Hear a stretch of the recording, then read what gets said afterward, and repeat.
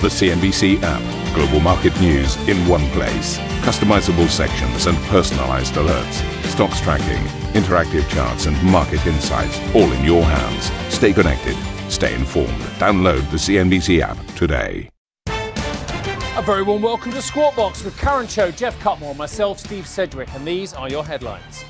German Finance Minister Olaf Scholz calls for a united front, telling CNBC in an exclusive interview that countries need to work together to clamp down on COVID as we launch Germany, the engine of Europe.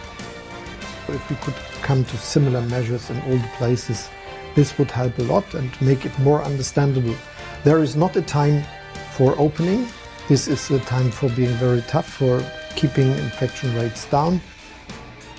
Meanwhile, the IMF lifts its global growth outlook and lauds China's response to the crisis, but warns of daunting challenges pegged to vaccine rollouts. In the UK, in the US, in Israel, the share of the population that is being vaccinated is either very high or it's heading towards very high numbers. But that's not the case in many other parts of the world. The sources tell CNBC that Morgan Stanley dumped $5 billion in Archegos-doomed bets the night before a massive fire sale, while Goldman's David Solomon says his bank was able to avoid the worst of it. This is not the first time this has happened, and it's certainly not going to be the last. We'll certainly see this again. From my perspective, our risk controls worked well. We identified risk early on. We took prompt corrective action to lower our risk. And Jeff Bezos supports a corporate hike despite years of tax avoidance scrutiny. But the Amazon boss stopped short of backing President Biden's 28% plan.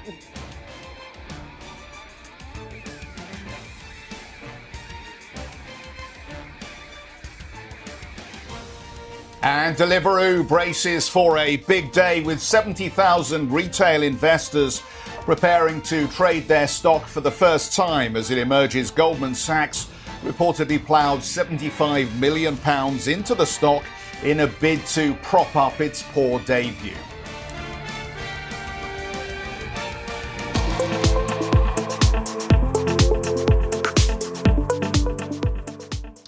So today, CNBC is launching a brand new editorial franchise, Germany, the engine of Europe. We're making the occasion, or marking, I should say, with an exclusive one-on-one interview with the German Finance Minister and Deputy Chancellor, Olaf Scholz. In this crucial year for Europe's largest economy, we'll be speaking exclusively to the leaders and policymakers shaping Germany's future. We'll look at what's driving its industrial heavyweights and how traditional manufacturers are modernizing to continue competing with global rivals. We'll also take a deep dive into the country's energy transition and see whether Germany can make its green ambitions a reality. On the political front, of course, we'll be focusing on the road to Berlin as the country prepares to select new leadership in a general election this autumn. We'll find out what the end of the Merkel era means for Germany and Europe's place on the world stage. And in amongst all of that, we'll be tracking the government's response to the ongoing fallout from the COVID crisis. Well, German Finance Minister Olaf Scholz has told CNBC exclusively that he wants to see German states take a unified and coordinated approach to coronavirus restrictions, rather than choosing their own lockdown rules. Annetta asked him how he would coordinate restrictions across Germany's 16 states. We have to take a lot of restrictions, and this is what happens in many places. And it would be very good if we could have an agreement that makes it feasible for anyone to understand that they are taken in all the places and that there is a common strategy which is understandable for anyone, because the people see that there is a lot of activity going on to reduce the infection rate, but they are wondering whether it's very easy to understand if they are always different between the different places. So if we could come to similar measures in all the places, this would help a lot and make it more understandable. There is not a time for opening. This is a time for being very tough, for keeping infection rates down and coming to the progress we will get from vaccinating the people. Let's talk about the vaccination campaign and rollout, because it has been slower than one would have expected earlier this year. And there's a lot of frustration also on the vaccination rollout here in Germany. Now with the AstraZeneca changes, there's even more pressure to have perhaps more vaccine coming from other sources. So are there plans to change your procurement? We are part of the European decision-making processes on buying vaccines, and this is what we did. A lot of them are already ordered, and everyone knows that we will have a lot of vaccines now in the coming weeks and months. So it is now a lot of vaccines each week. We have now started a site of the centers where people are vaccinated to open the process for the medical people serving all over the country, that they could do a lot, and the doctors are doing it. And so I think we will come to a situation where in the end of this month it will be 4 to 5 million doses a week. And if we continue with this process and are using the coming vaccines for making it better, to have all people vaccinated, I think this will make the necessary progress. And this is why we have to be strict now, because if we are strict in reducing the infections, it will be easier to have the success coming from vaccinating. Finance Minister Olaf Scholz there. Well, let's bring Annette into the conversation. Annette, of course, joins us from Berlin and conducted that interview. And I guess no surprises, Annette, that Olaf Scholz wants the federal government to show a good light when it comes to managing COVID, in spite of other impressions at this stage, given the need to put in a good showing in the polls later on in the year.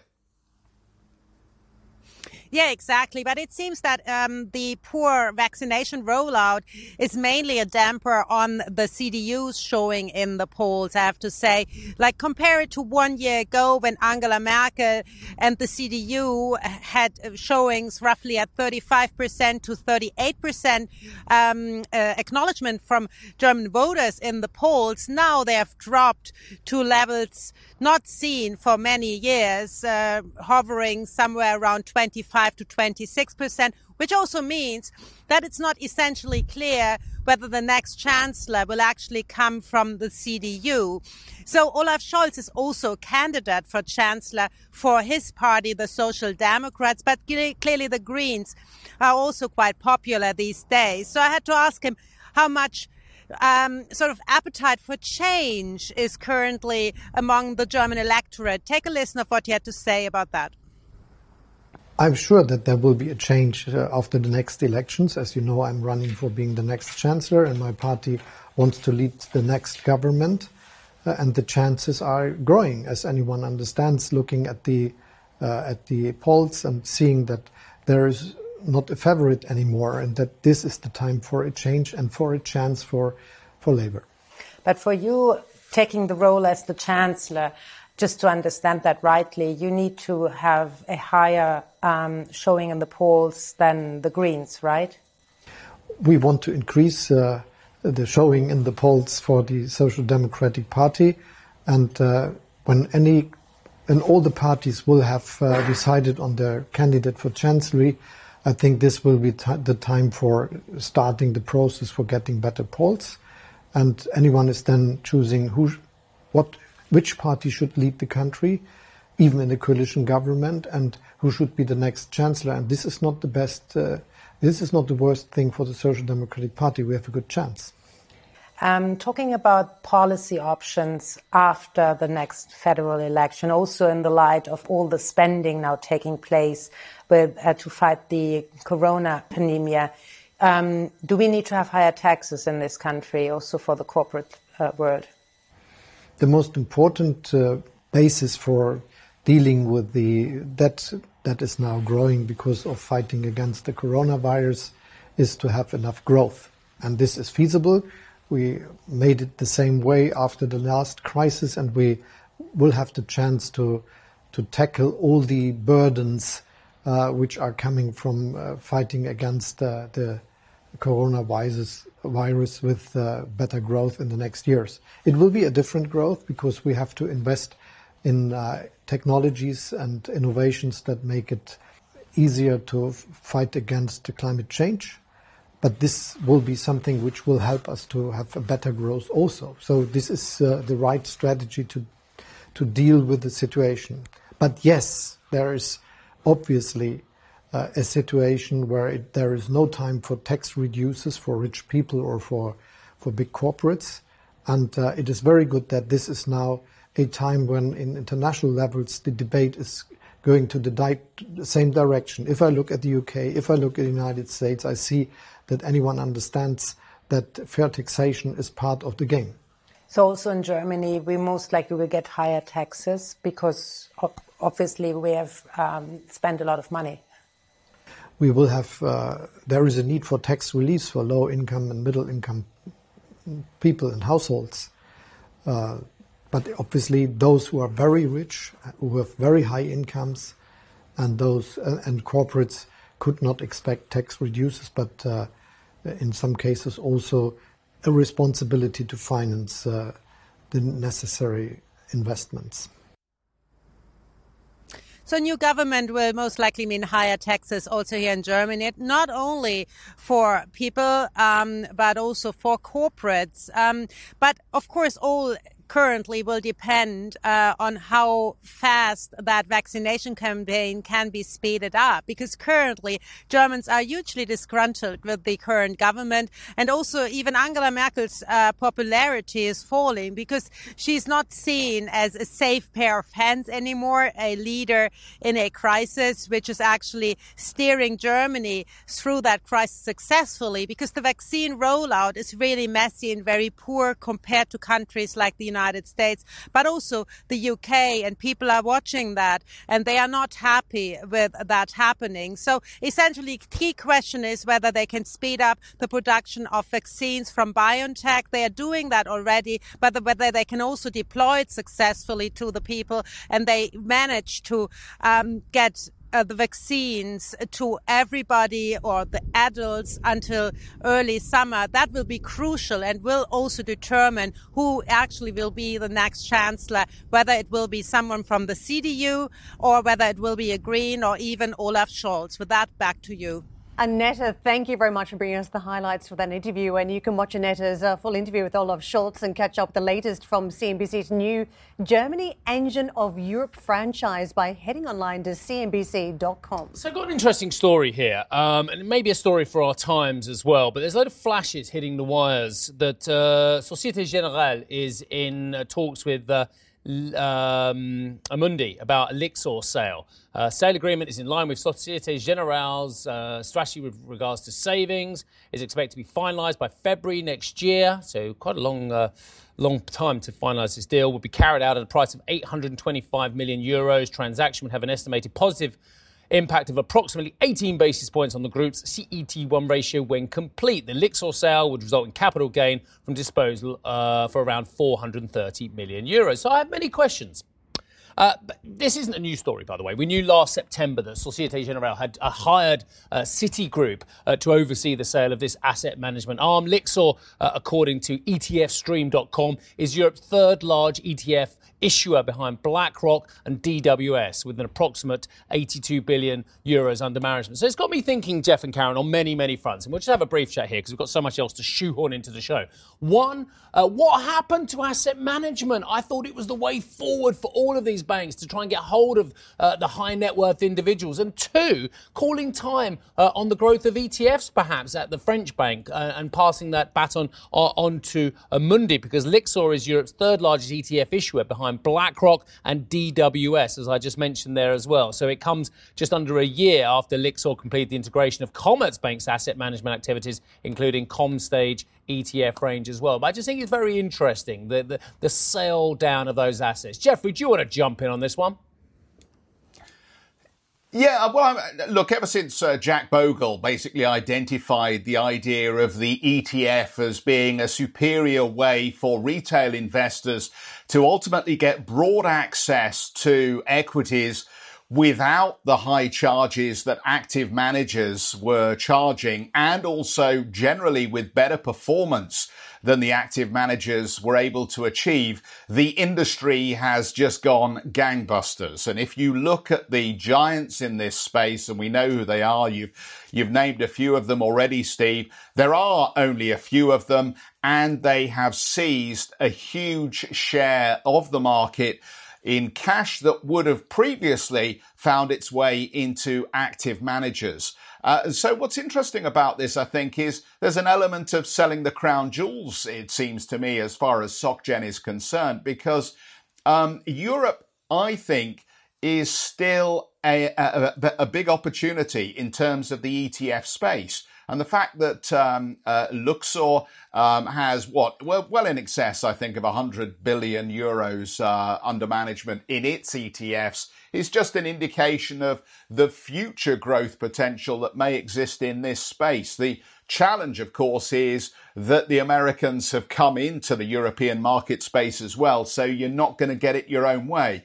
But I think it is still a very interesting space to watch, and I don't agree that we may have topped out in terms of ETF growth. I think there are plenty of other interesting ways in which you can create ETF indices. There is a bigger philosophical question about whether ultimately the direction that we're going in with ETFs means that we are perhaps challenging price discovery and the importance of price discovery as an indicator of attractive market assets, and it's distorting company behavior and so on and so forth. But for the time being, while ETFs and broader market indices are outperforming on aggregate active managers and at much lower costs, I think there is still room here for this particular segment of the market to run, particularly for retail investors in continental Europe who may only just be starting to get a taste for equities again after the last financial crisis, Karen. Yeah, this transaction is a big one for the ETF market in Europe, even though, when word of this got out that the sale was potentially going to happen, it was on the block, you effectively saw some outflows from this ETF and from the business. So I think investors are trying to sort of put their finger on what this meant, but it is seen as a pivotal transaction for now who can grow the slice of the ETF pie. And just worth noting, I mean, we've seen a lot of innovation in the ETF space in the last 12 months or so. That's been where some of the growth has been. And naturally, too, as we talk about European equities being back in favour around this reflation recovery trade, it is worth looking at the ETF market in Europe yet again. So this one is quite pivotal to watch. Just one tiny bit here more. Why was it too rich for State Street? State Street's desperate to bolster up their position here. Interesting, Amundi paid up. State Street, too rich for us. And interesting to see what the American bank not willing to go forward. Well, we talk about the innovation. I just mentioned what we've seen on the ETF space. I think they've been one of the more innovative companies, one of the more innovative banks at this. So perhaps they want to go it alone and do what they're doing best on some of the new products they're bringing to market. We're going to park it there. Coming up on the show, the IMF warns that the pandemic-era support programs could leave a raft of unintended consequences. We're going to hear from the IMF's Tobias Adrian. That's coming your way next. And if you're getting excited about the Engine of Growth franchise, the focus on Germany, make a point of checking out the Squawk Box podcast for more on Finance Minister Olaf Scholz's comments. We'll be back right after this. Stay with us.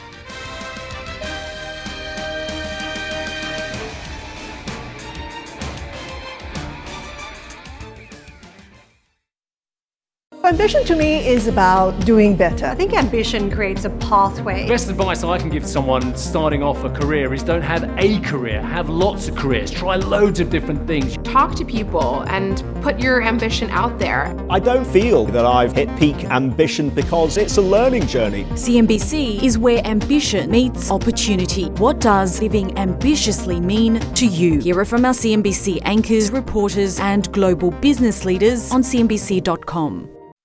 This is not the first time this has happened, and it's certainly not going to be the last. We'll certainly see this again. From my perspective, our risk controls worked well. We identified risk early on. We took prompt corrective action to lower our risk according to the contract that we had with the client. And I can't really speak to what other banks have done and how they've handled the situation, but I'm very pleased with the way our team handled it. And that was the CEO of Goldman Sachs, David Solomon, speaking to CNBC as he hailed the bank's risk controls amid the Archegos fire sale. Meanwhile, sources have told CNBC that Morgan Stanley sold around $5 billion in shares from Archegos Bets the night before the story broke. The bets on US media and Chinese tech stocks were sold to hedge funds on Thursday, the 25th of March. CNBC sources added that Morgan Stanley had the consent of Archegos to sell the stock late that day.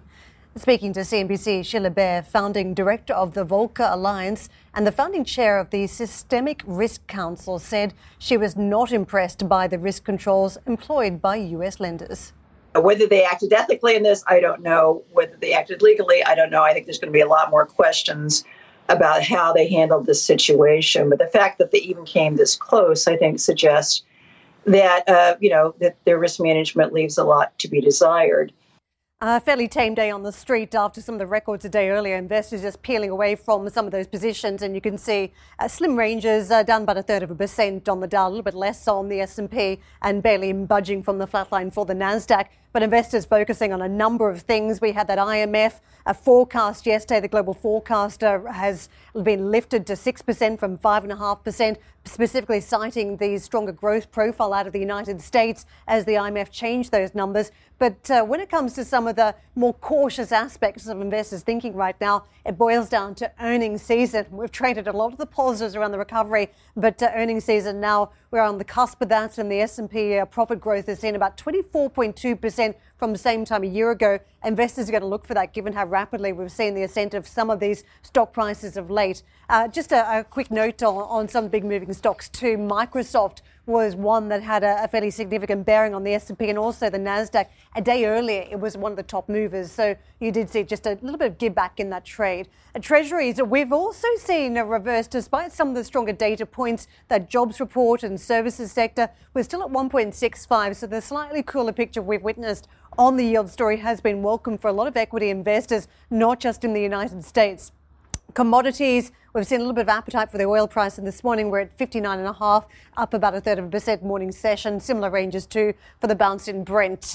Asian markets, we had a bit of a choppy picture yesterday, and that remains the case this morning. Around the China markets, we're seeing a slight reverse, roughly 0.5% down for China, 0.6 down for Hong Kong, matched against some patches of green. Japan had a bit of a weak session yesterday. This morning it's chasing a little bit of the green, not a huge amount of direction there. Australia, another positive session so far this week, a bounce of just over 0.5%. And the opening calls, it's going to be interesting to see how these European markets match up today after a strong print yesterday, particularly for the FTSE. We ran up to the tune of just over 1.25% across the trading session and popped above that 6,800 point handle. This morning we're chasing another 15. Let's see how that translates this morning. We did have modestly firmer gains yesterday for the rest of the European markets, although somewhat mixed on the performance, about 0.2 on the Italian market versus 0.7 on the DAX. But this morning you can see a slightly weaker picture expected to play out. Jeff.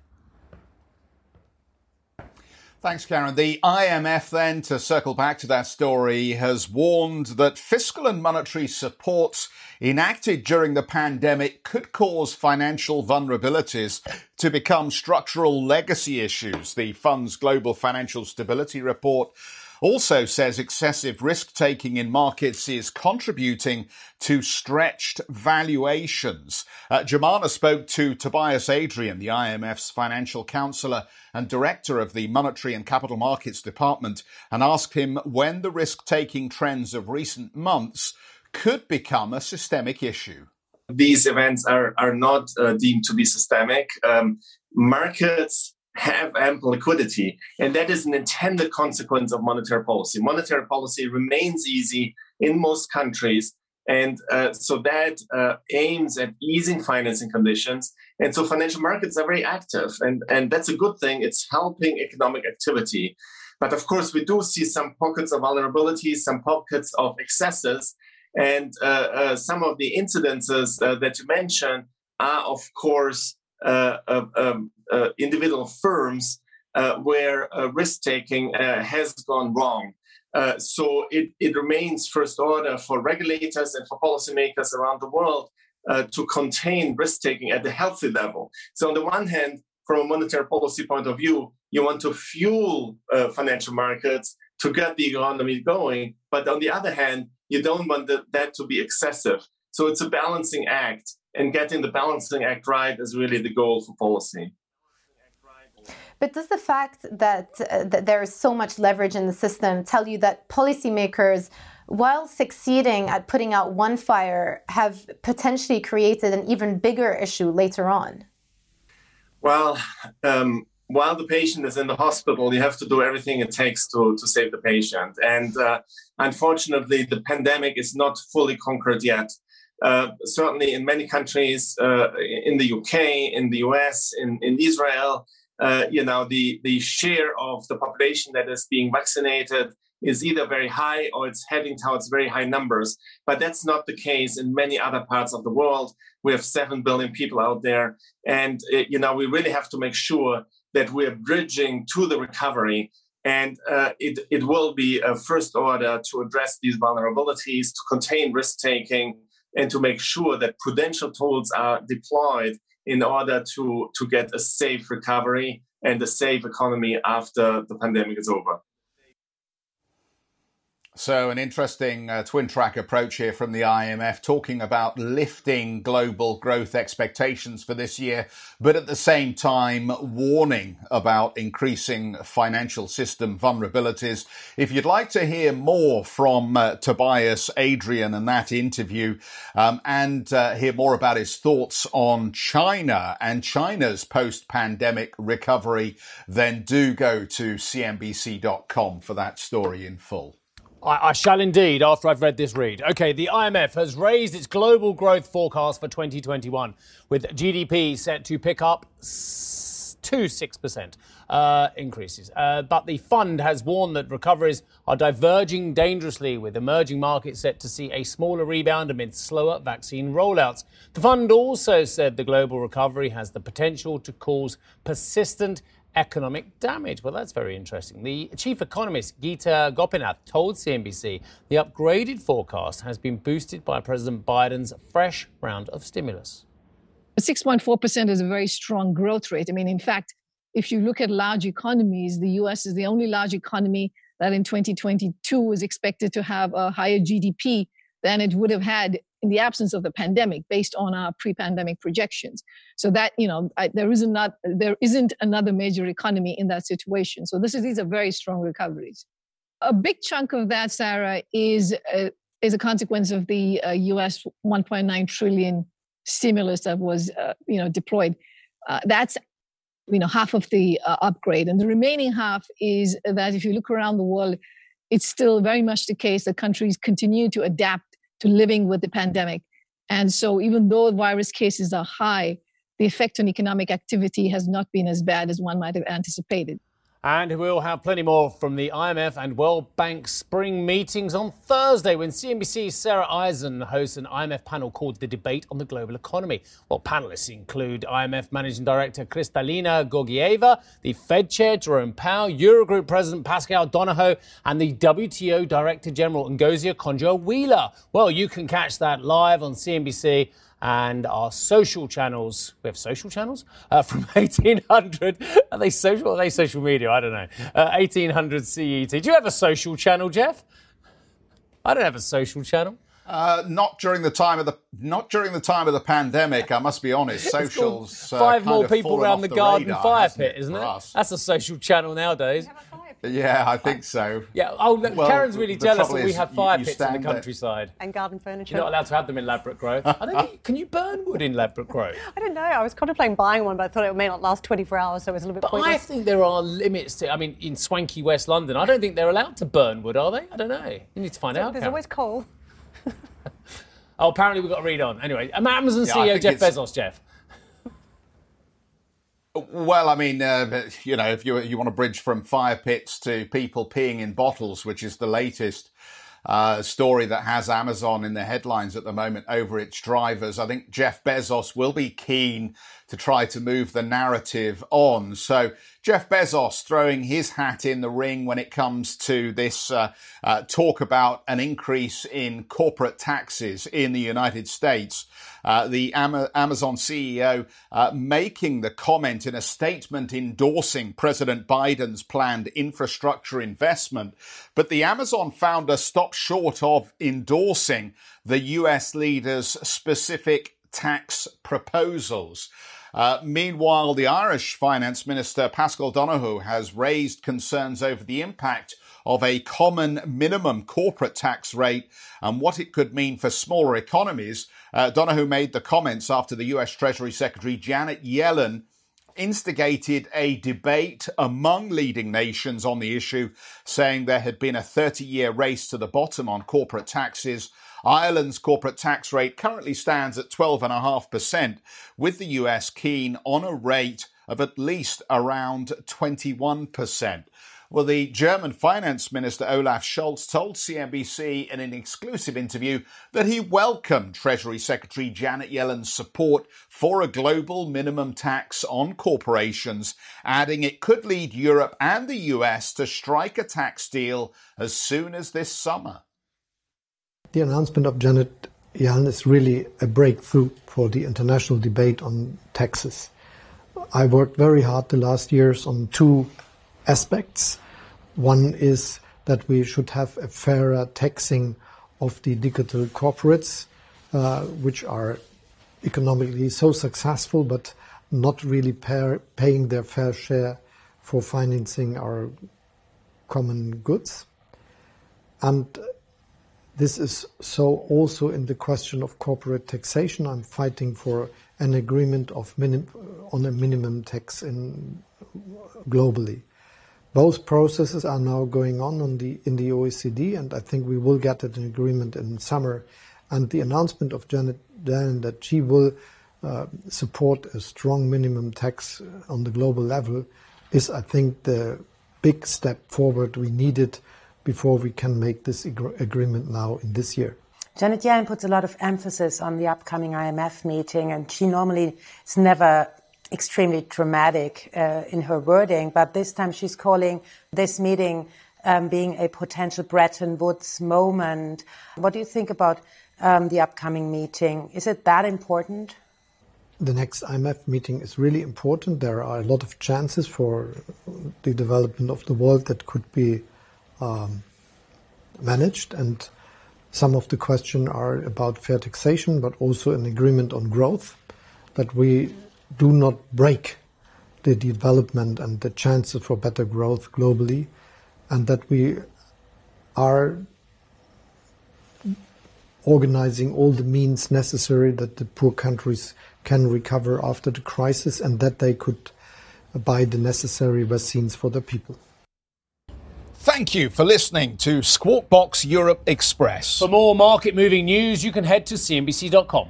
Or join us again on the show with Jeff Cutmore, Steve Sedgwick and Karen Cho, weekdays on CNBC.